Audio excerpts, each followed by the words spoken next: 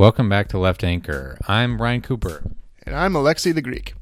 So we have a special interview today that we're going to break up into two sections. We're talking to Brad Evans, a philosopher. We'll give him a proper introduction here in a minute.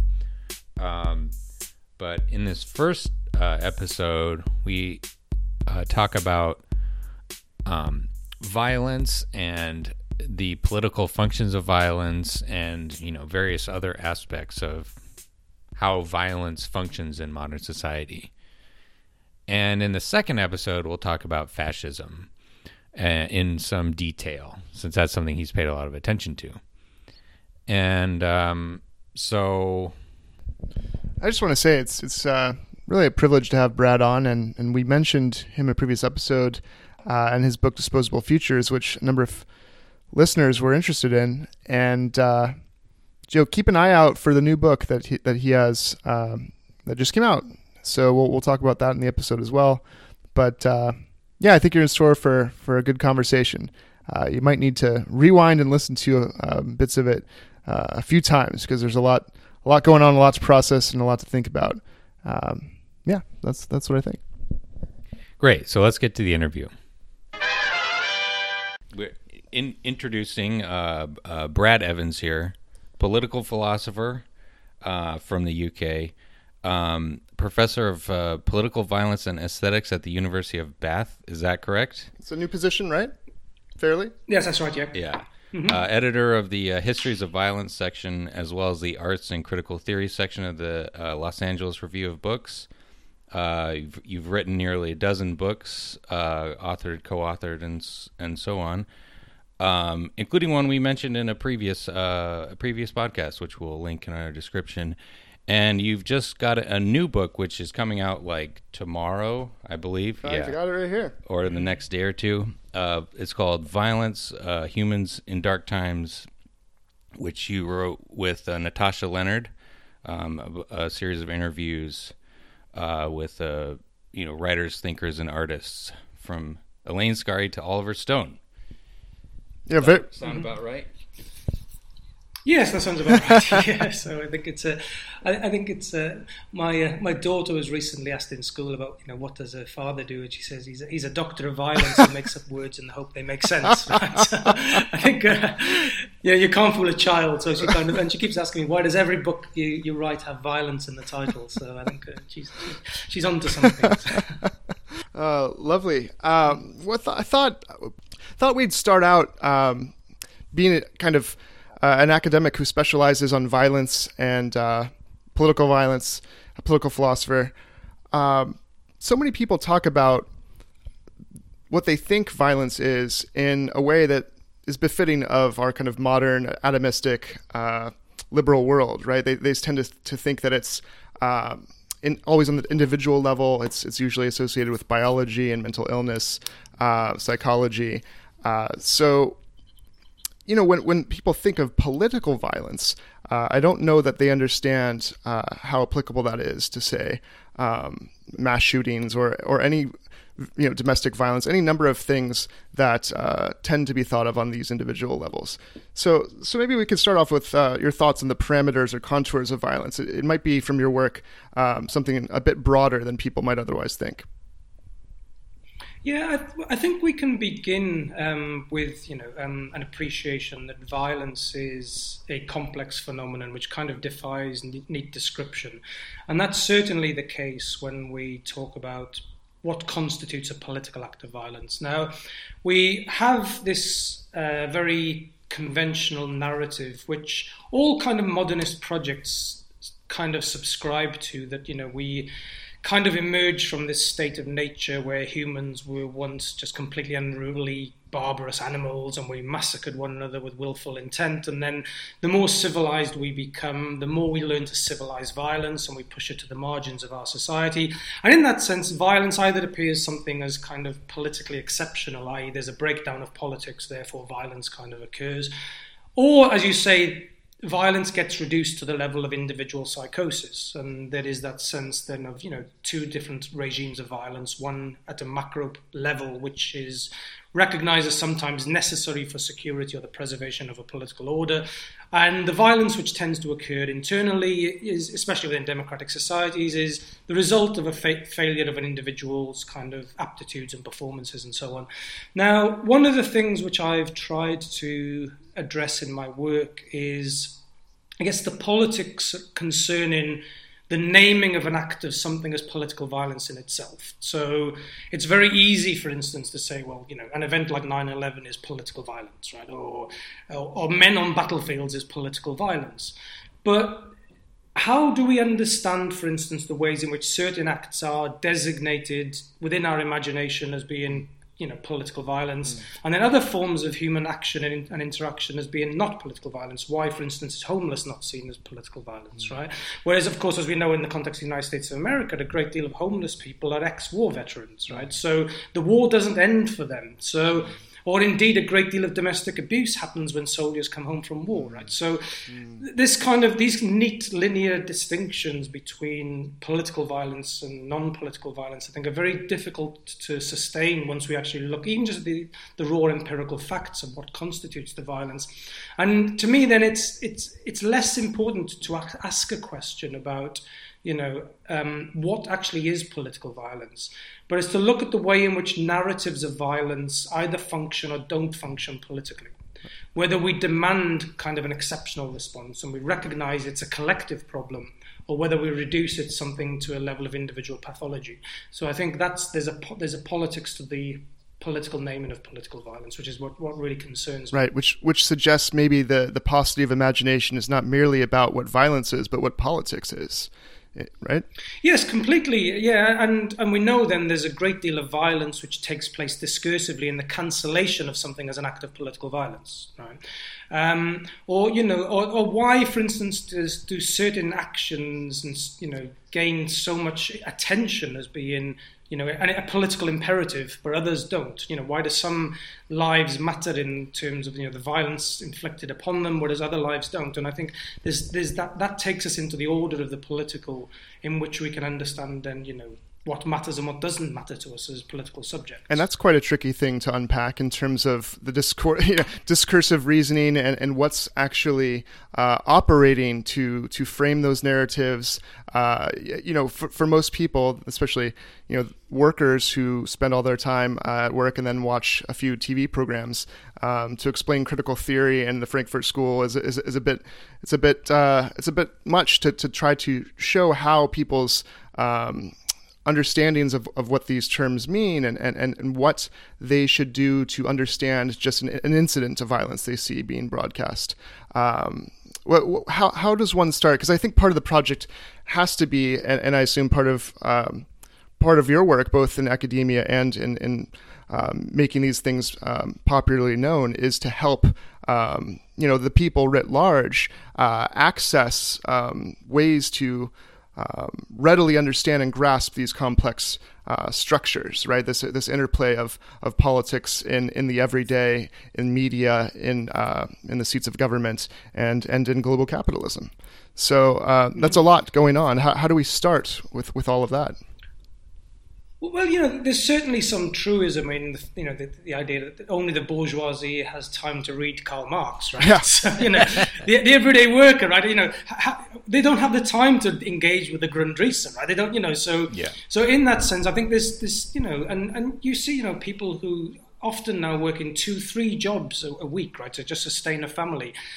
They know life is difficult and tough, and the last thing they want to do is come home sometimes, switch on the news and hear the story about a refugee, right? So, and I think part of the order of politics today actually is precisely the waging of precarious populations against the globally vulnerable. So we see this happening constantly, the pitting of the two. So there's something in that. Now, in terms of your point about how do we then educate about violence, I think the educating demands concerning violence is one of the most definitive problems of our times. How do we develop, the necessary ethical tools and educative practices to deal with the multiple forms in which violence takes? Now, for me as an educator, I think we need to have a realization that if often if somebody doesn't understand the critical theory you're putting forward, it's not necessarily a problem with the person who's receiving the information. Right. It's more a problem with you in terms of how you present that information, because there's no universal language when it comes to critical theory. And I think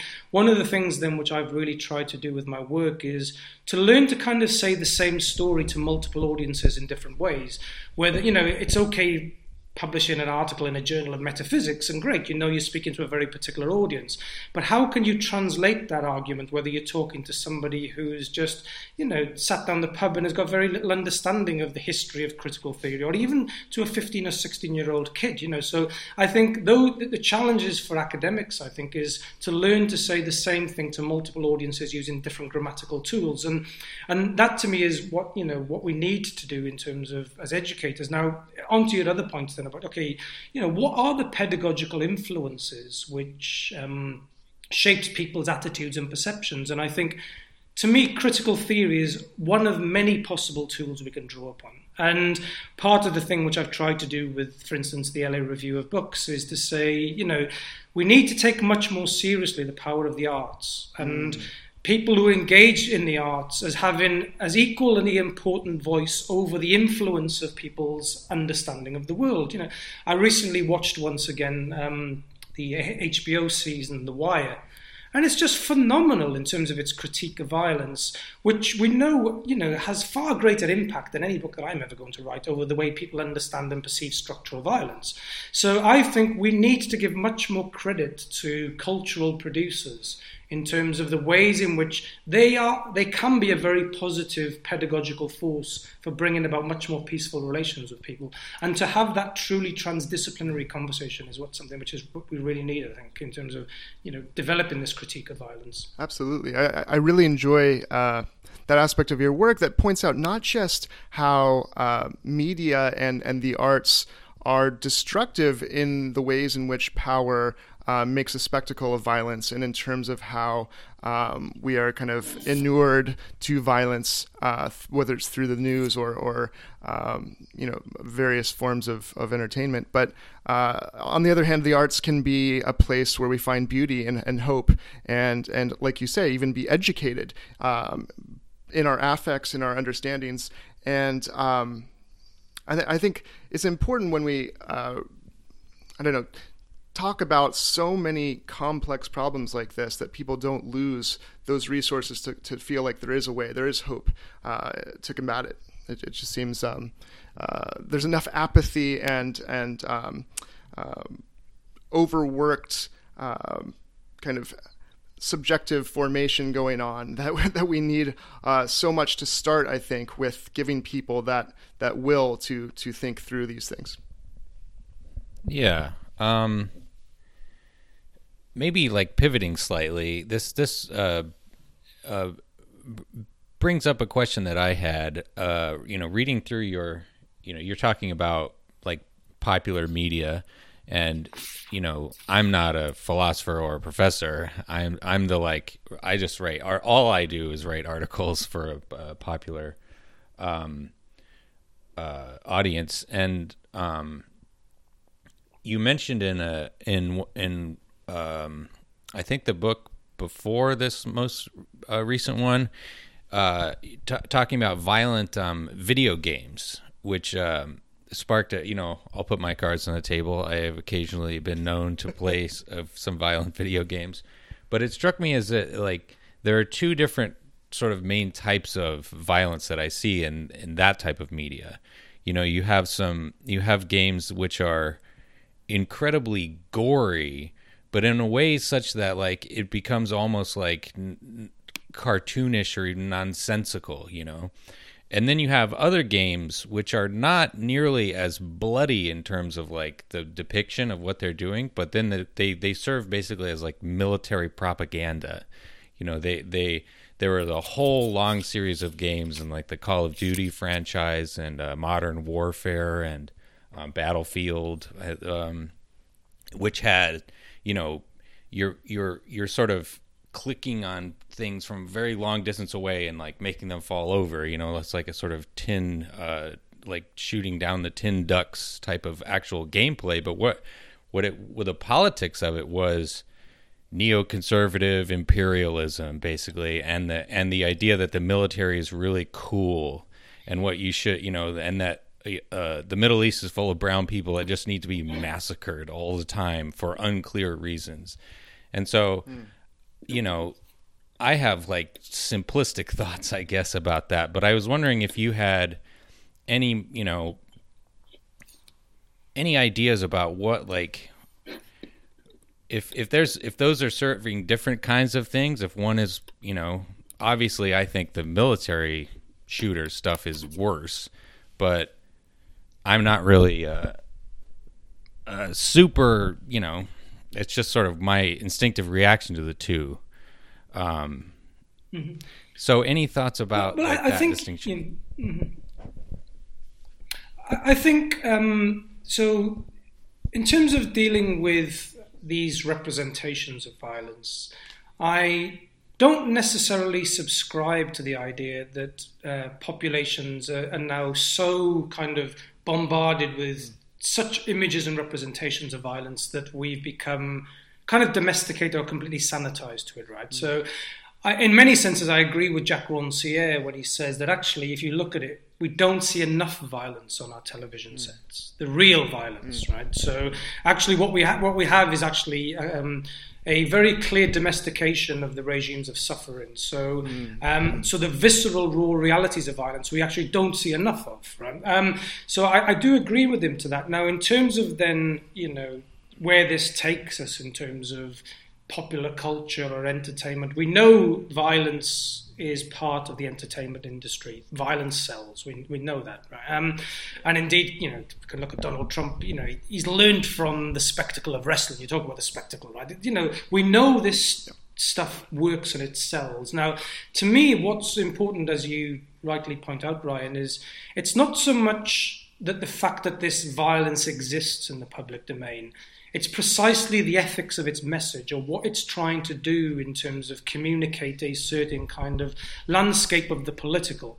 Now, I'm certainly not somebody who would say, well, the best thing to do is to remove all these representations of violence from the public sphere, right? So I think actually, in terms of developing a pedagogical critique of violence, we need to, as the artist Gottfried Hallwein says, we need to confront more the intolerability of violence, right? So, and whether that's in terms of, Hollywood films, or whether it's in art, or whether it's in the gaming industry, it's not going to wish itself away. What we need to do is develop a better ethics around how we engage and develop and program the logics of these things. Now, and also I think it's also worth bearing in mind as well, as if somebody who watches a film or somebody who engages with one of these games, I think it's not a universal experience, right? So the engagement with the space, and I'm taken by Michael Shapiro has written a lot about what he calls cinematic heterotopia, and the idea that it's almost like Tarkovsky's point that a book read by 1,000 different people is 1,000 different books, right? The same is for a cinema. And I often would teach. I would often teach Catherine Bigelow's films. I'm not a fan of her work in the slightest, but they're brilliant to deconstruct. Right? So sometimes the most awful films to me are the best ones to teach, right? Because you can kind of say, there's something in this that we can really unpack. And I think the same for the games. Now, I know about the history in terms of games and recruitment, and one of the questions we can ask about the gaming sector. Of course, one of the things, the difference between a game and a film is you actively participate in the violence, right? So there is that active participation in the engagement with violence. But I think one of the questions around then the game is, who or what is allowed to die, right? It's not just who can be killed, but who's allowed to die, right? I remember there was a scandal about a game which came out where, you could assume the position of the Taliban, right? And you could kill American soldiers, and that was seen as taboo, right? Yes. So why is it that there are certain things that are allowed to die in games and be killed in a certain way, but others are not? So there is a kind of, there's a narrative around what's acceptable and unacceptable in those terrains. So. And implicit in all that is a designation of who's human and who's not human, right? And that there's these, right? And it's implicitly something that you kind of take in as you enjoy the game. You kind of take in those assumptions into your own enjoyment. Yeah, maybe you can answer this, right? I don't know enough about the games, but the ones I've kind of looked at in terms of when you see the death of other kind of figures, there seems to be no agency in the death, right? So it's almost like you're killing a zombie, right? And there's that kind of, and maybe there's no coincidence why the war games also explode alongside these zombie games, because the thing about a zombie is it has no political agency, it has no capacity for love, it has none of those qualities which would render it human. So we know from the studies in terms of history, one of the easiest ways of killing a person is to render them inhuman, and that is the denial of political agency in that. So I think there's something in that we really need to be more attentive to. Yeah, I'm not sure that there's like a lot of philosophical work about this, but there is one game in particular which I think it would be very interesting for, if people listeners are interested in this kind of like critical perspective. It's a one from like 2012, I believe, and it's called Spec Ops: The Line. Right, very macho military sounding name, but it's it takes the form in the first sort of couple of hours of just exactly like one of these regular military shooters, and then slowly pulls the rug out from under you as a player to, like, instead of this being this sort of like fantasy of omnipotent conquest of all these sort of helpless, evil brown people, you commit horrible atrocities and you feel awful. It's a very compelling experience, but it's not fun at all, and it's the sort of perspective that it inculcates through your participation in it is that military intervention is tends to end up with you killing lots of people by accident or on purpose, and dehumanizing yourself and becoming this sort of monster. And very, very interesting and compelling. Certainly, I don't think it was a huge commercial success. But if you're looking for something that's like The Wire of video games, that's in that same sort of like tradition, I would say. Maybe not as much of a masterpiece, but it was very good, I would say. Yeah, we can move on. So yeah, I mean, it just reminds me of what you wrote about Michael Haneke and funny games, and the way that violence can be used, and how art can use violence to show people how intolerable it should be, right? Yeah. Yeah, well, yeah. That's Haneke's point. The perfect scene in a film is the one you can't watch, right? Yeah. He says, if people turn away in disgust, I know I've done justice to the ethical subject of violence, because it should be intolerable, right? You should turn away, and it was like that, that awful film which Mel Gibson made, but it still had that kind of, watching of Christ being tortured in that way. After 10 minutes, you just turn it off. You think this is just intolerable, right? But maybe that's the way it should be, Right. And I think there's something in that, because violence should be intolerable, and I think it forces you to confront it in that way. I was wondering, Ryan, did you want to go ahead? No. If we might shift to the role of capitalism and its relationship to violence, and I think that might be something that might end up getting us to fascism, in fact, but we'll see where you take it. I know that we've talked about violence perhaps not just being the spectacular, and perhaps being something that people don't consider violence very often, homelessness and other things, because of the work being done by power to frame what is and what isn't violence in certain ways that have certain motives and aims. So what is the relationship, do you think, between capitalism and the aims of capitalism globally and that? Mm-hmm. Well, I think we know capitalism goes through various stages of its development, and the relationship between capitalism and violence, I think, has been well documented by a whole number of brilliant scholars. We know since its very inception, capitalism is understood in terms of global capitalism, and the great advance of global capitalism correlates with the emergence of colonization, which Rosa Luxemburg wrote a lot about as being accumulation through dispossession. Frantz Fanon understood all too well that correlation between the history of capitalist development and the history of racial persecution.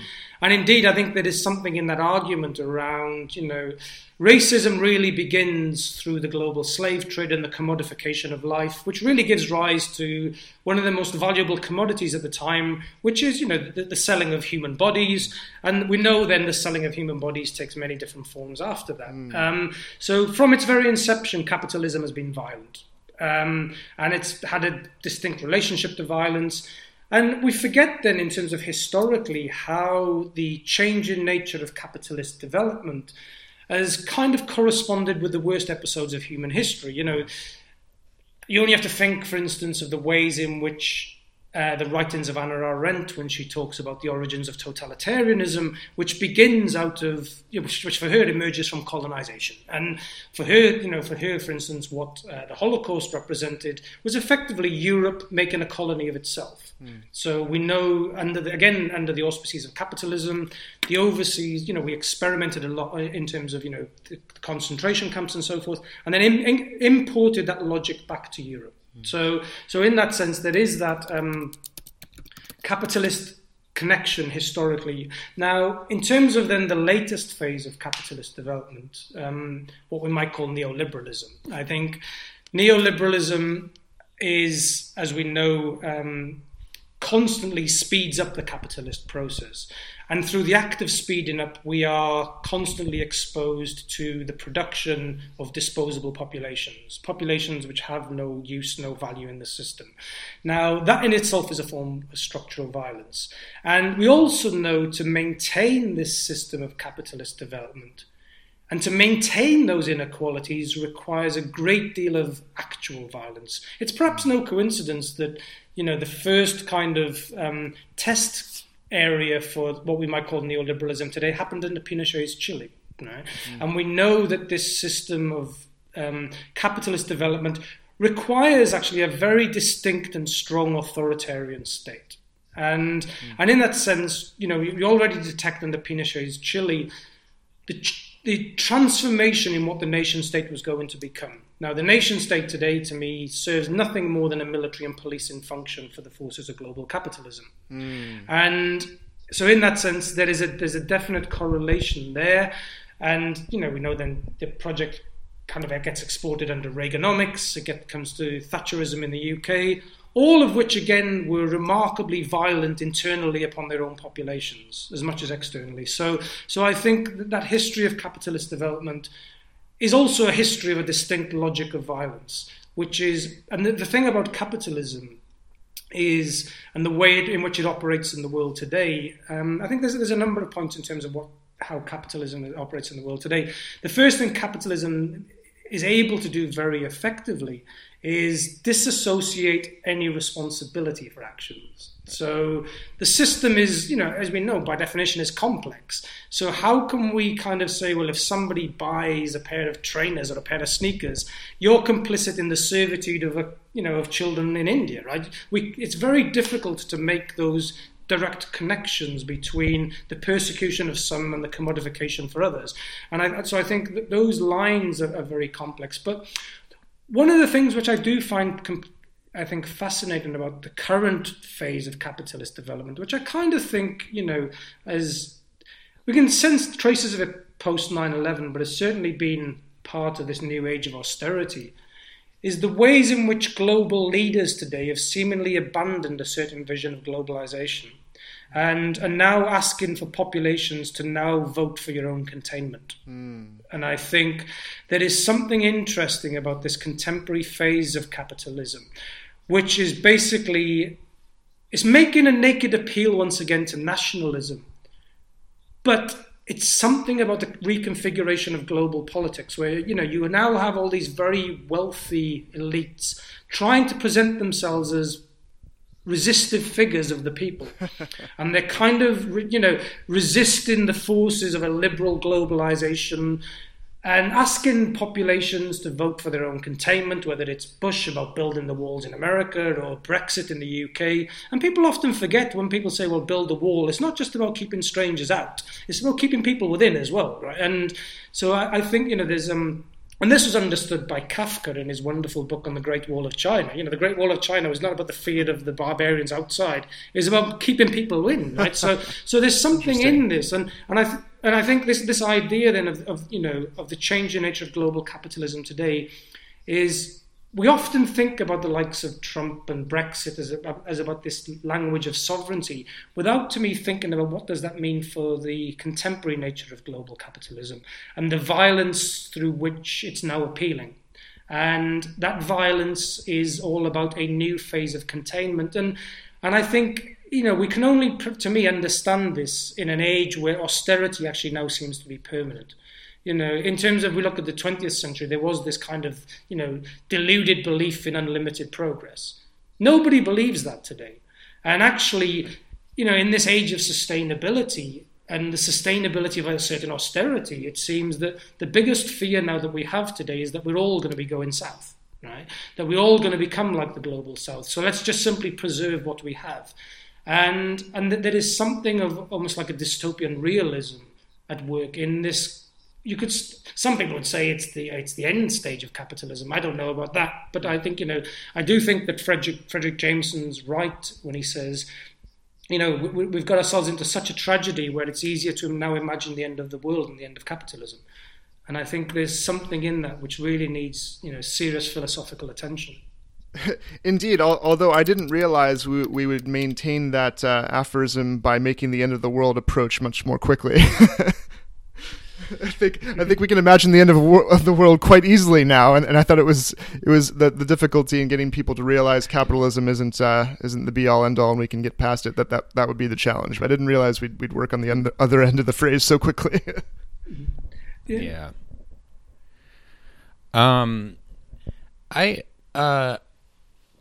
That's all very interesting. And it brings up inspires a question about what. You talked about the nation state, as being like basically just this sort of, global policeman type of institution under, neoliberal capitalism. Do you think that the structure of like the state could change, could become different? Maybe back to it was like the one thing that economists tell us, like the kind of heterodox economists that I tend to read about austerity is that you don't actually have to do it. Like this is a pointless and in fact destructive policy in terms of the like productive capacities of these countries. United States, maybe in a counterfactual where we didn't have austerity, would have a GDP that's like $3 trillion higher than it is now. That's bigger than the GDP of California.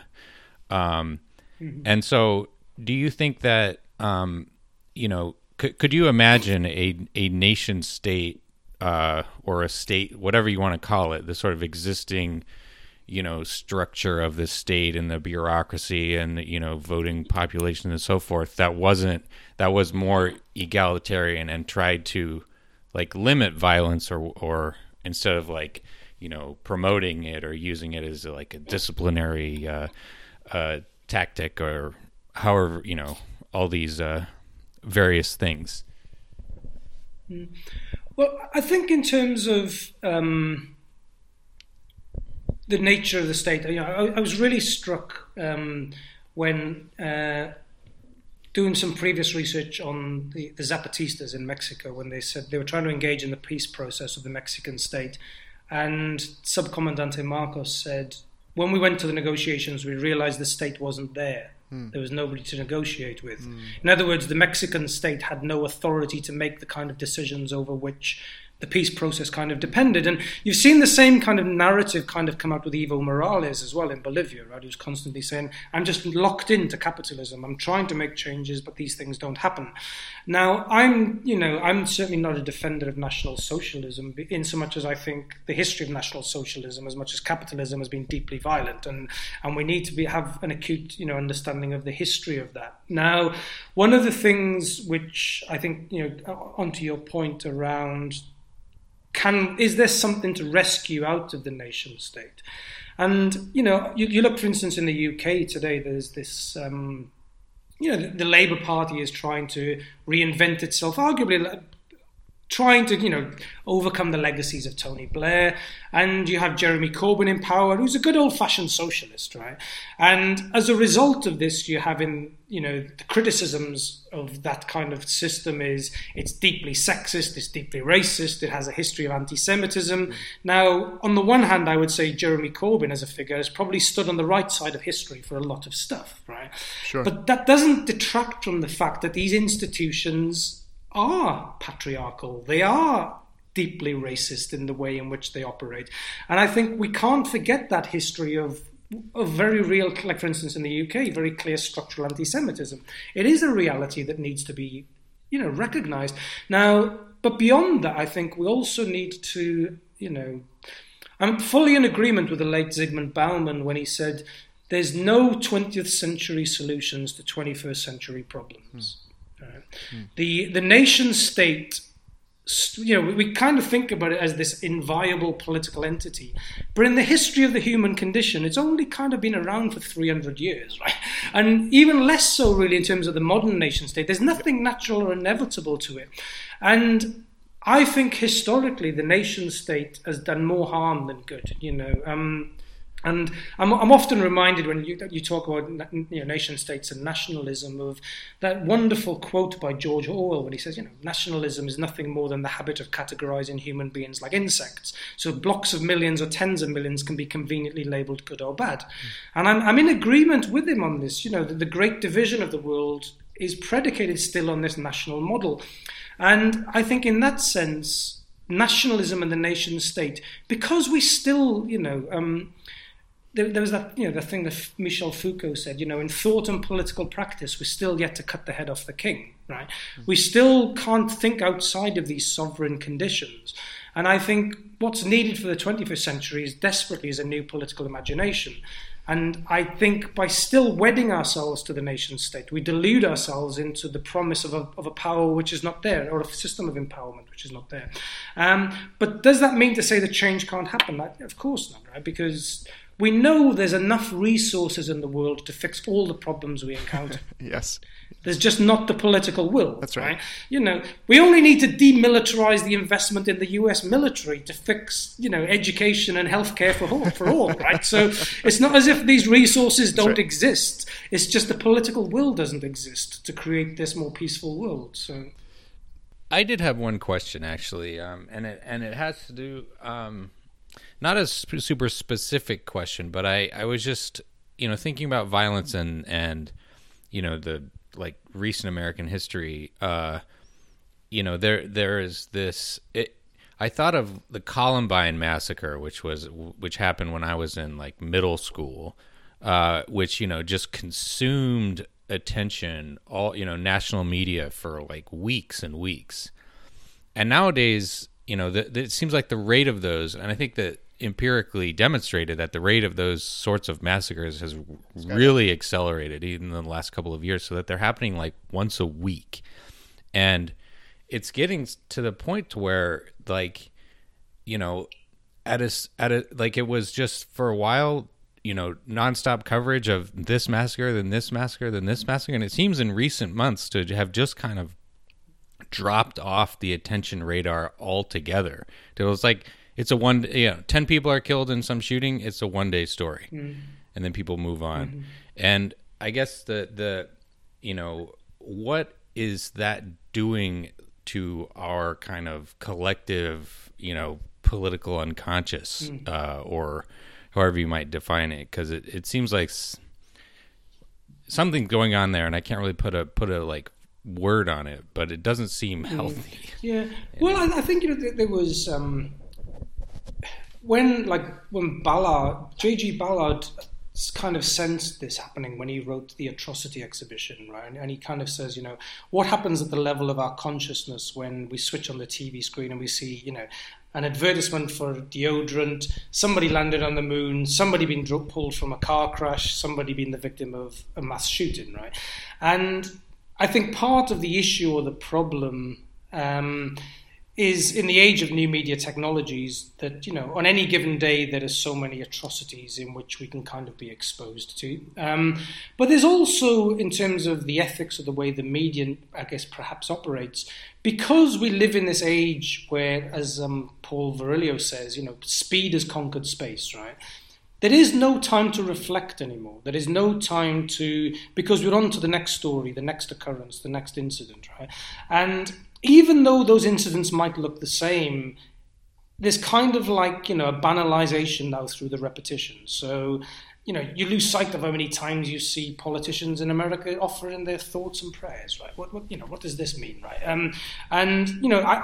I can, you can look horrified at, you switching on the news and as you say, it seems like yet another mass shooting in the United States of America. And there is something there which, I don't think people get fatigued by it, but I think they get exhausted by it, especially if there doesn't seem to be any viable change, right? If you think, well, okay, this is just another one of these events happening, I know what the politicians are going to say, I know the NRA is not going to change their position, I know the power and influence they have, so another massacre is going to happen. Right, and it must become, for the media, that must be very fatiguing too, and very exhausting too, in terms of okay, we're reporting on another one of these cases. We have all these people crying on the television, all these people talking about the loss of their children. What actually is it going to take for a different discussion to happen? Short of maybe Trump walking around himself with an AK-47 rifle, committing a mass murder, right? But even then you kind of think, well, what does it take in America to have a different conversation on gun ownership? What kind of atrocity is going to have to happen for that to occur? And you kind of think, well, if the ones that have happened don't do that, then, I've got no idea what would happen. And you see the same happened with the migrant crisis in Europe, right?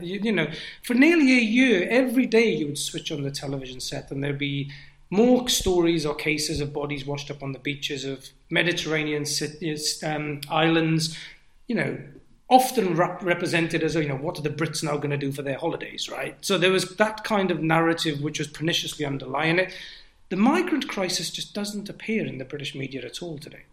And even though we know the bodies are still dying by the hundreds crossing the Mediterranean, right? And I think there is something then that we need. It's not, I don't think it's about fatigue.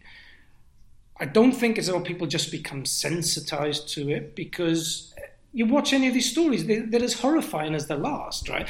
The mother talking about the death of a young child is as horrifying as the last one. But the fatigue comes in when we think there's not going to be any political change. And I think that's where people just kind of say, well, what can I do, right? There's nothing, I feel incapable of affecting those fundamental conditions of violence which seem to be not only affecting other people, but could potentially affect my life too. So better not to think about it. Right. That makes a lot of sense. Yeah, I think affectively we need to be concerned with, as Spinoza would point out, whether it's despair or hope. And because what you feel effectively will decide whether you feel energy to move and have the will to do something or not, or whether you think it's uncertain to do anything and therefore you might as well just let it pass. Well, I think that's, that's part of the, we talk about like impotent leaders. Often people can feel kind of impotent in the face of the raw realities of violence, right? So how do we meaningfully respond to it, especially when the response to violence seems to be more violence, right? I've got no idea what it would even mean to teach the courses I teach, walking into the classroom with a gun. Right?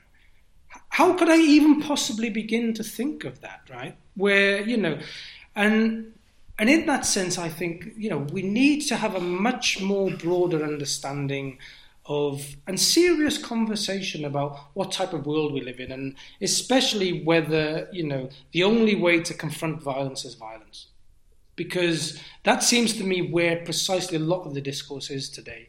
And it's a pernicious discourse, and it's a discourse which is completely nihilistic. Yeah, My fiance is from Texas, and she went to the University of Texas at Austin, and they have open carry. They had open carry on campus there, so you could take your gun to class, and the professor is fought that tooth and nail, and I think they eventually got it to where certain buildings at least are off limits for guns legally. But it was just like, good Lord, what a nightmare. Yeah. We need to educate our desires, and instead of right, Thanatos, we need more Eros. We need more love. We need more hope. We need more feeling that's not simply the feeling of either despair or annihilation. And so hopefully, collectively, we can do that. Well, you can imagine if you introduced an open carry system in any university, the first thing you'd have to ban is caffeine, right? How do you even kind of, I've got no idea what that space looks like from a pedagogical perspective, Sure. How you would even possibly begin to engage with those questions. What would it mean to teach a week on the Israel-Palestine conflict when you have a class full of students with guns? I've got no idea what that would possibly look like. I think there's something insightful about that, because in the classroom, you need to be able to have people feel like they can be vulnerable and intimate in order to learn together and think through things and connect and relate to each other. So if it's impossible to learn in the classroom that way, well, of course, as a collective, as a polis, as a society, when we have all this violence and fear around us, it's that much harder to do that at a larger scale, right? But it just creates frontier land conditions, right? And the frontier land, what does it mean that the university is a frontier land? And I've got, well, we know it'll end up becoming more violent. Yeah, we can all look forward to teaching, classes from behind a big pile of sandbags, with the those helmets. You'll have kind of like the police two-way mirror, and you'll have kind of a comm that you can talk to the class through, and so you can protect yourself. From apparently the future's hologram lecturers anyway, so right. I guess that makes you bulletproof in one way or another. So. Another depressing topic for a different time, perhaps. Yeah. Neoliberalism in education, right? I think that's all the questions we have. Maybe we can close up if you want to tell us about this new book that just came out. Anything you want to mention about that? Again, it's called Violence, Humans in Dark Times, which is an apt title. You and Natasha Leonard interviewed some wonderful thinkers and artists, and I've just received it yesterday, but I've dug in, and there's some great discussions here from the philosophical. It's accessible for people, but also implicates lots of interesting ideas. So is there anything you'd like to say about it? Yeah, well, I guess the book to me really represents what I think is hopefully the start point for a possible response to the question of how do we deal with the pedagogical challenges of violence. And I think a lot of what I hope is the strengths of the book is precisely in its method. So the book started out as I was interviewed by Natasha for the New York Times as part of the Stone column for my own kind of thinking on violence.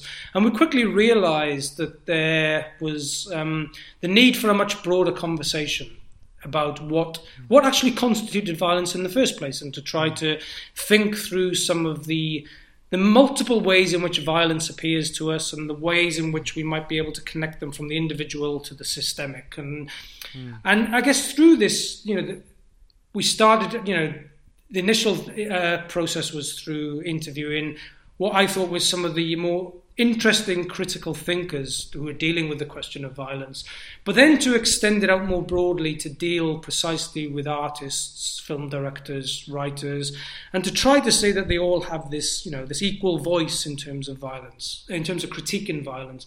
And I think to me, if the book does anything in terms of, not only providing some, what I think are really interesting engagements with some truly brilliant thinkers and creative producers in there, is to really insist upon the need for a transdisciplinary conversation, and a transdisciplinary conversation in a way which is not excluding of anybody. Right? Now, I think one of the, we know there's a violence to exclusion, so if we are going to critique violence in the contemporary period, we do need to insist upon this need for transdisciplinary engagement, to recognize that everybody has an equal voice and an equal concern on this planet.